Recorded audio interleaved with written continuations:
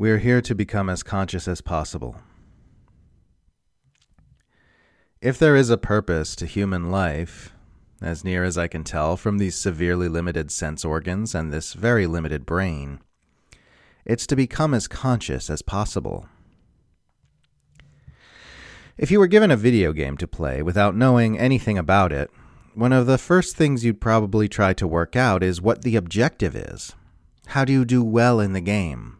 What do you need to do to move from this part of the game to the next part? How do you win?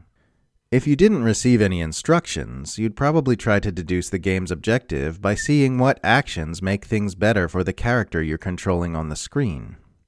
Does the game reward your character for solving the puzzle? Do you get points for killing the space aliens? Does it make a happy noise and move you to the next level when you find the blue key? Whatever makes things better for the character and their progress through the story probably has something to do with the game's objective. If I were looking at the human experience with the same kind of detached, big-picture perspective as someone playing a video game, I reckon I would eventually deduce that what makes things better for the characters in the game is the expansion of consciousness.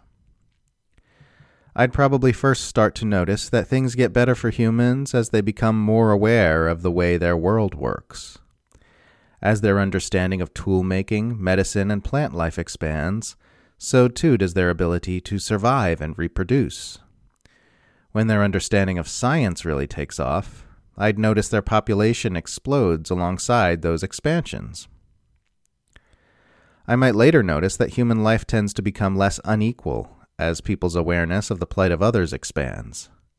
By expanding their consciousness of what other people's experience of the world is like, a slow realization begins to dawn that we're all basically the same and it doesn't make much sense for some people to be treated differently from others. This expansion would happen in the same movements as expansions in philosophical, sociological, psychological, political, and historical understanding. I might also notice that individual humans tend to experience greater enjoyment of life as their own personal consciousness expands. As they become more conscious of how their actions affect others, they begin moving more harmoniously in society. As they become conscious of their own unique psychology and their personal history of trauma, they find themselves doing fewer self-destructive things. If they become deeply conscious of how thoughts, perception, and experience actually happens on a fundamental level, they may find themselves embodying what spiritual traditions call awakening or enlightenment. I'd probably start noticing that, in fact, every major positive change in the way humans operate, whether for an individual or for a group of any size, is preceded by an expansion of consciousness. And I would probably deduce from there that this humanity game we're all playing is about becoming as conscious as possible, of as much as possible. Becoming conscious of our own inner processes as individuals, becoming conscious of the human condition, and becoming conscious of what's true about the world around us. From there, I assume I would deduce that anyone who is on the frontier of expanding human consciousness in any way or in any direction is playing the game well, and that those who are stagnating without learning or growing haven't quite gotten the hang of it yet.